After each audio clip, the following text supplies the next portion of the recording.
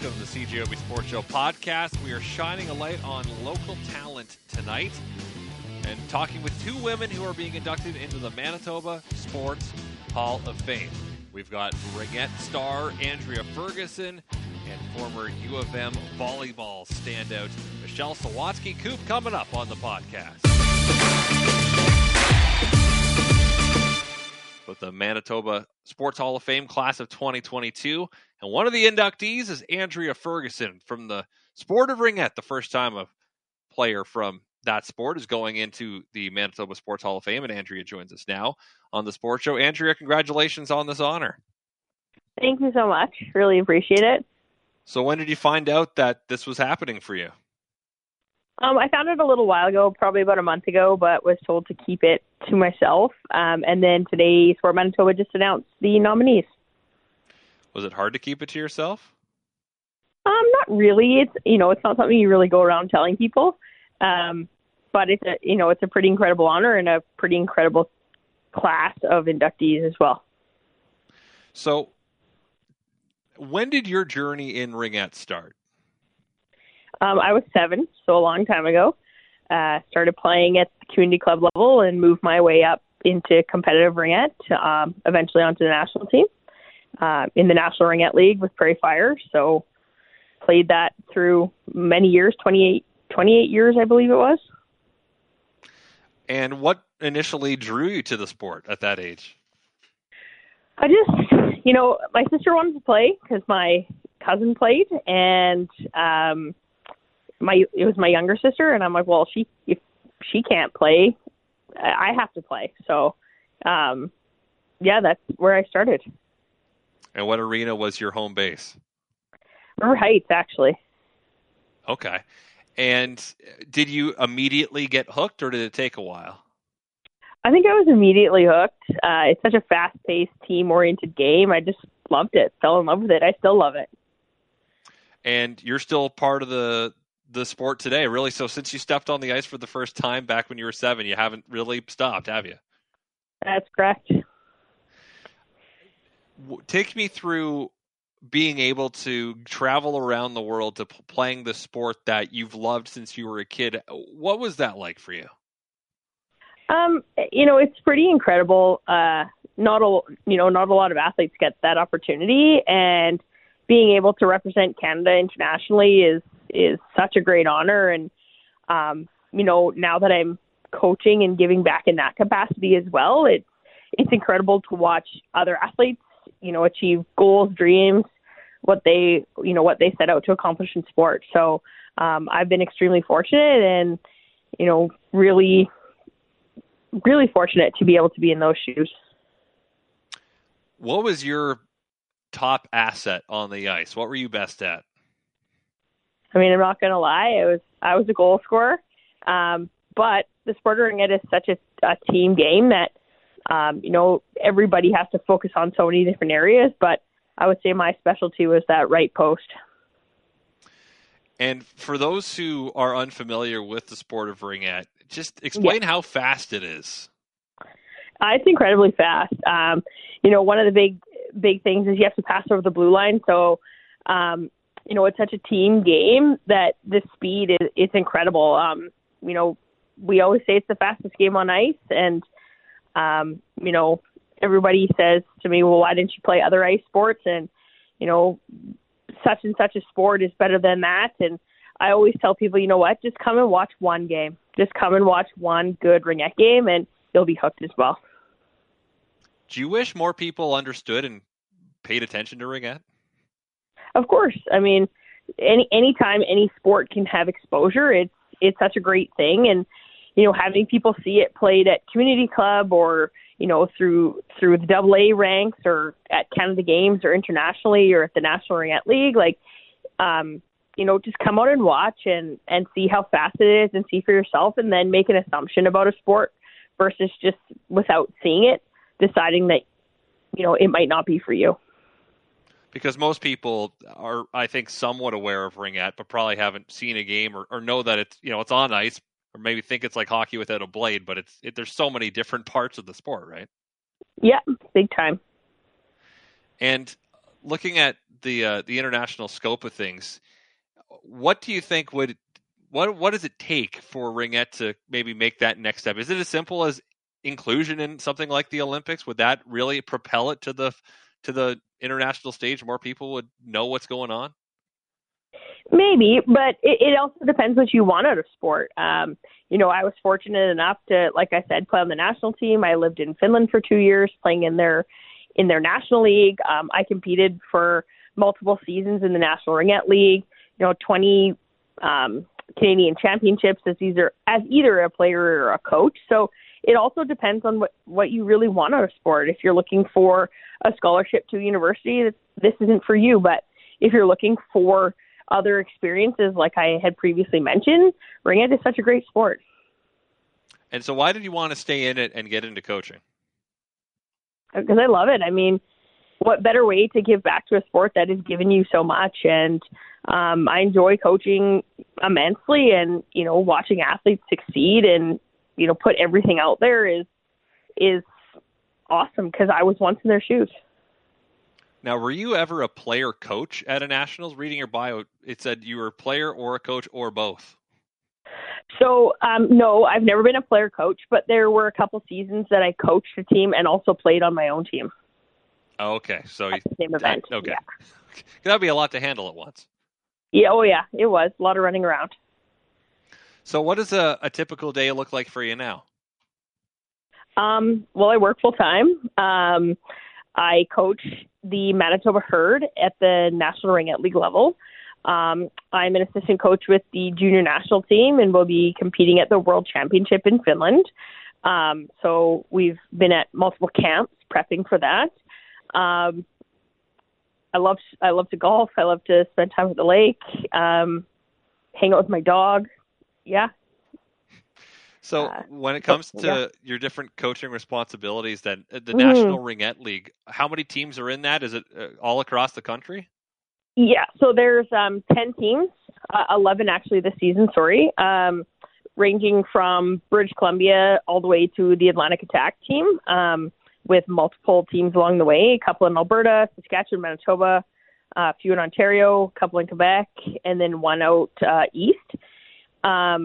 And we play in the Western Division, so Alberta, Manitoba, Saskatchewan, and BC.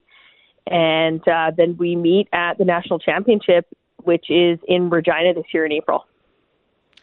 And how does Manitoba stack up against the competition? Last year was actually the inaugural season of the Herd. Due to COVID, obviously the league took a couple-year pause. The team previously was the Manitoba Intact, and before that it was Prairie Fire and the Jets. So I was pretty proud of the group. This past season, we finished actually tied for fourth at Nationals out of 10 in our first season back. So I would say that's a pretty great accomplishment. And on the international stage, you've mentioned Finland a couple times. Are they up there in terms of the world leaders in the sport? They are. So Canada and Finland has a pretty great rivalry in Ringette. They're the reigning world championships at the senior level, and Canada is the reigning world champions at the junior level. So we go to battle again in October, November of this year in Finland. So we'll see what happens. How many other countries would you categorize as Ringette powers? That's really it. There are programs in the United States, in Sweden, in the Czech Republic.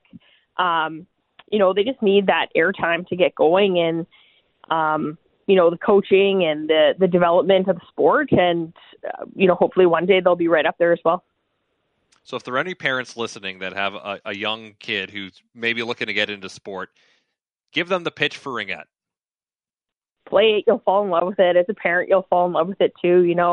I see so many parents and at provincial championships, they'll just, for example, the costumes, the dress up, and it sounds so silly, but the passion for the game is infectious, and you put your son or daughter into the game, and you won't look back. Well, Andrea, congratulations again on this honor, and thanks for coming on the show tonight, and best of luck with everything going forward. Thank you so much for having me. I appreciate it. Let's turn our attention back to the Manitoba Sports Hall of Fame, inducting its 2022 class in a couple of months. And one of the women going in this year is Michelle Sawatsky-Coop, who joins us now. Michelle, congratulations on this honor. Thank you so much. It's just it's been quite a fun day now that the news is out. I have to say, and just so proud to be Manitoban and to be a part of this. It's amazing. Well, we talked to your fellow inductee, Andrea Ferguson, earlier in the hour, and she said she had to hold on to this news for a month or so. Was it hard not sharing it with people? Yeah, it was very hard. I shared it with my family, of course, to sort of say save the date. We were allowed to tell them, and I instantly told my parents, and of course my husband knew right away, and my kids as well. Although I waited a little bit to tell my kids just to make sure they could keep a secret. But it was tough because there are some people I really want to try to share that day with and that evening with, and people are busy and people who are special to me, I want to make sure they can be there on that day. So it was really hard. What was it like telling your parents that? You know what, like, for sure, when I think about this whole thing and this incredible honor, there is just no one I would thank more than them, being from a small town. And, I can hardly talk about them without getting emotional instantly because of the sacrifices they made, and just incredible. They drove me hours and hours, and my story is sort of full of, I was always too small and I was always rural and I was always too far away and, not making teams. And then the one team that, was one of the first sort of club volleyball teams that would take me was all the way out in Virden, and Steve Densmore, big shout out to him for, being one of the few at the time that thought I had any potential at all. And he was gung-ho on me playing for him. Unfortunately, he was 4 hours away from Steinbach, but honestly, my parents made that happen, twice a week. We drove 8 hours just to practice for a few, and they never even questioned it. And I think when an honor like this comes about, you think about all those moments in your life, and it's easy to think about, the national championships or the Olympics or some of those kind of things. But, hours and hours, and I'm just glad I could coach my own boys so I didn't have to drive them anywhere. Well, just compare their experience to you growing up. How much easier is it to play high-level volleyball or find a team to play on in 2022 compared to the 80s? Oh, my goodness. It's incredible. I mean, when I finally first, got to play on this club team, there were 4 club teams total for my age in the province. 3 were in Winnipeg and basically handpicked. And then there was this team out in Virden, thanks to Steve being out there, and he's still out there running Club West and doing an incredible job. But now there are just, in the Bison Club alone, it seems like there's hundreds of teams and different levels and tiers and an ability to keep kids involved. And Providence College has made a huge avenue for rural athletes to be involved. And then out in Brandon and everything out there, they're just booming. And it's incredible. If you have a desire to play the game of volleyball, you certainly have that opportunity, at least especially when you're younger. And then if you have, if you've started and you've had that opportunity, it's just amazing. The sky's the limit for these kids. And there's a lot of great people feeding into the sport of volleyball these days. And my boys were so fortunate, not only that we maybe had sort of an idea on how to lead them in the sport, but even when they moved on beyond us, and beyond our, small town here, they're both playing post-secondary. And I'm just so proud of them for having forged their own way and for doing this and putting in the hard work that they've put in, not just expecting things to happen, but also having that opportunity. It's amazing. How old are your boys now? Well, they're twins, and they just turned 20 on September 9th. So their birthday was just a short time ago. So that blows my mind in itself. I do realize how long ago it was that I played, and that all of this that we're talking about, if we talk about my athletic career in terms of a player, man, that's just decades ago, and they're already 2 decades old. I'm blown away constantly by how quickly the time's going. But I suppose if I feel like I'm not much more than 20, I guess that's a good sign. Absolutely. You said they forged their own path. Did you nudge them towards volleyball, or did you just leave it wide open? They could do whatever they want. Yeah, we left it wide open. We took them to the rink when they were little and had them watch their best friends, and they weren't terribly interested. We had a backyard rink in the hockey department, and we put them into soccer. They played soccer for years, and then into football. They played for 8 years, and they started to get, especially one of our twins got tall, and he was a big guy early, and we thought football might be his thing. He tried baseball. I actually drove him to JV basketball, trying to almost force him to try it, because I thought, he was 6'5" in grade 10. I thought, buddy, maybe you love basketball, but he had to miss volleyball, and he did not like that. And I suppose they had success in volleyball quite young. I mean, my one boy, Tyson, he begged when he was 11. I guess they came along with me. I was coaching a 17U girls team, and we went to Edmonton on the bus, and he thought that was the greatest thing. I tried to explain to him that volleyball wasn't just tournaments in Edmonton and going to West Edmonton Mall, but he thought it would be so fun, and so he begged me to start this team, and so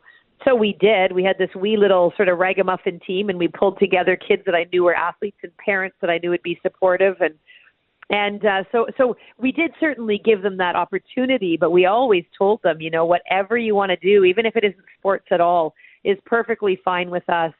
But they just took to volleyball. They loved it. I mean, I guess when they were 3 and 4, I was coaching high school out here in Steinbach, and they were in the ball cart, I'll never forget, one of them just got hit in the head really hard, and he was just having the time of his life, just being a part of the team and being in the gym. And jeepers, you introduce taco in a bag with your 13U club team, and you've got them sold. So we could hardly convince them otherwise. We sure tried to give them an opportunity to play everything, but volleyball was what they chose. So for you, why was volleyball the sport you chose back in the day? Oh, well, the very beginning of volleyball for me, I have an older sister. Her name is Candace, and she's about 3 years older than me. And I thought she was all that for whatever reason, we look up to those older siblings of ours, and she played volleyball. And honestly, I think if you'd ask her, I think she's a great athlete, but she played in school. I don't even know if she'd probably think, well, that's ridiculous. I just played school volleyball, but I looked up to her so much and kind of wanted to be like her. And so I just started playing volleyball because it was fun. And to be honest, when I was in grade 7 in the town of Steinbach, we didn't even have a McDonald's. And the coach promised us at the tryout that if we made the grade 7 and 8 girls team, we'd go to Portage La Prairie and go to McDonald's after the tournament. So I thought that'd be a pretty sweet deal, and something this small town girl had never had a chance to do. And so I tried out for that team, and I tell you what, I just played school volleyball because it was fun, and I had there were friends that I could hang out with. And by the time I got to grade 9, Shannon Ormiston was her name then, and now she's Shannon Kaler. She ended up being my varsity girls high school coach, and she saw me in grade 9, and she came to me and she said she had just come out of the University of Manitoba. She had played there for a year or two and came out of that system. And then she saw me and she said, I think you're going to be able to play this game. And no one else really said that to me, at that time. And I think if she had never come to Steinbach to coach us and to give us that window into what was possible, this would not be my story. I don't think I would have had a clue. I wouldn't have known, but she helped me sort of blaze a trail of Steinbach kids to go to Winnipeg and face the big city and try to go for it. And so that's why I started playing more and more. And she really just didn't let me not try. She just kept saying, I got cut from provincial team after provincial team, and she kept saying, but I know it's in there. I know what you are going to be able to do. They just don't see it yet. She is an incredible woman, and I think she was part of this nomination. So I have so much to thank her for. She was actually, I told her before, as soon as I heard, I think she might have been, after my husband and my parents, maybe number 3 on my list, and was pretty hard to tell her without being emotional. She's an incredible woman. If you're a young athlete, how important is it to have someone in your corner like that? Oh, you know what? There are some young athletes who have made it against all odds, even without a lot of that, but it's almost impossible. I think honestly, when I think of Shannon, and, some people have asked me over the years, and I've had, jobs and babies and, I don't know, many things going on. And I've still tried to coach or tried to go to a a volleyball camp way out in Timbuktu, or I've shared my story somewhere in a small elementary school 3 hours away for $50, and they say, why are you doing that? And I said, because somewhere there are kids like me. There's a kid like me somewhere who needs to know that it's possible. And if I don't share that with the kids that I have contact with, I'm not doing right by those who inspired me and who kept telling me, even when lots of people told me the opposite.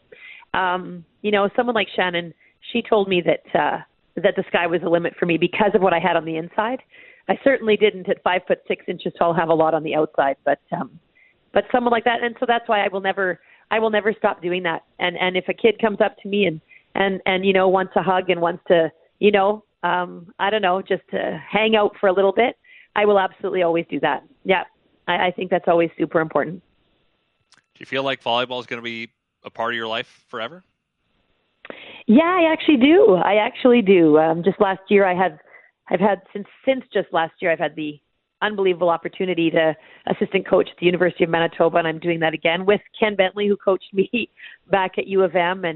And you know what, I just there is, it's funny because some people have said, wow, that's a lot of driving again, and you're going back into the city, and I still live in Steinbach, and putting in all that time, and I still have my job and everything, but the instant that I walked in the gym and I saw those girls and I felt like I could at least make a bit of a difference for them, or, they looked to me knowing that I have walked in their shoes, literally walked in their shoes. And when it wasn't pretty and it wasn't always fun and it wasn't always just pie in the sky, you don't win a national championship every day. You train for how many hundreds of days to finally get there.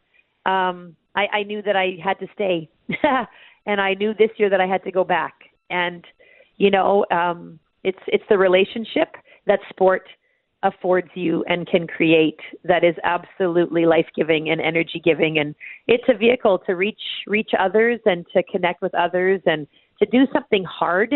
And even if it doesn't always end in a championship, it's just such a winning recipe for, a fulfilled time in your life. And these young women are worth every minute that I'm on the road, or, they're incredible human beings, and there are so many of them. I think that's never ending. So I sure hope it's a part of my life forever. Well said. Well, Michelle, appreciate your time tonight. Thanks for coming on the show. Congratulations again on this honor and a great career and life that continues in volleyball. All the best. Thank you so much. I'm just humbled and honored. And I just have to say that it's interesting in a team sport, to be singled out, I suppose, for a short time. But this is a testament to, I was little in a big woman's sport, but there are a lot of really amazing, tall women that were incredible friends of mine and still are, that enabled me to do what I did and make so many dreams come true. And we did that together. So I just want to make sure that people hear that and know that there will never be a moment that I think I ever did anything by myself, because that is so untrue, which is maybe the best lesson to learn from a team sport. Awesome. Michelle, thanks for this. Have a good night. You bet. You too. Well, thank you very much for listening to the CJOB Sports Show podcast. If you like what you heard, guess what? You can hear more every weeknight on CJOB from 6:30 to 9 p.m. Of course, that is when the Jets are not playing, because if the Jets are playing, then I don't have a show, but I'll be part of the pre- and post-game coverage. Anyway, thanks again for tuning in. Subscribe if you'd like. We're available on iTunes and other places, I'd imagine. So farewell until we meet again. So long and thanks for all the fish. So sad that it should come to this. We try to warn you all, but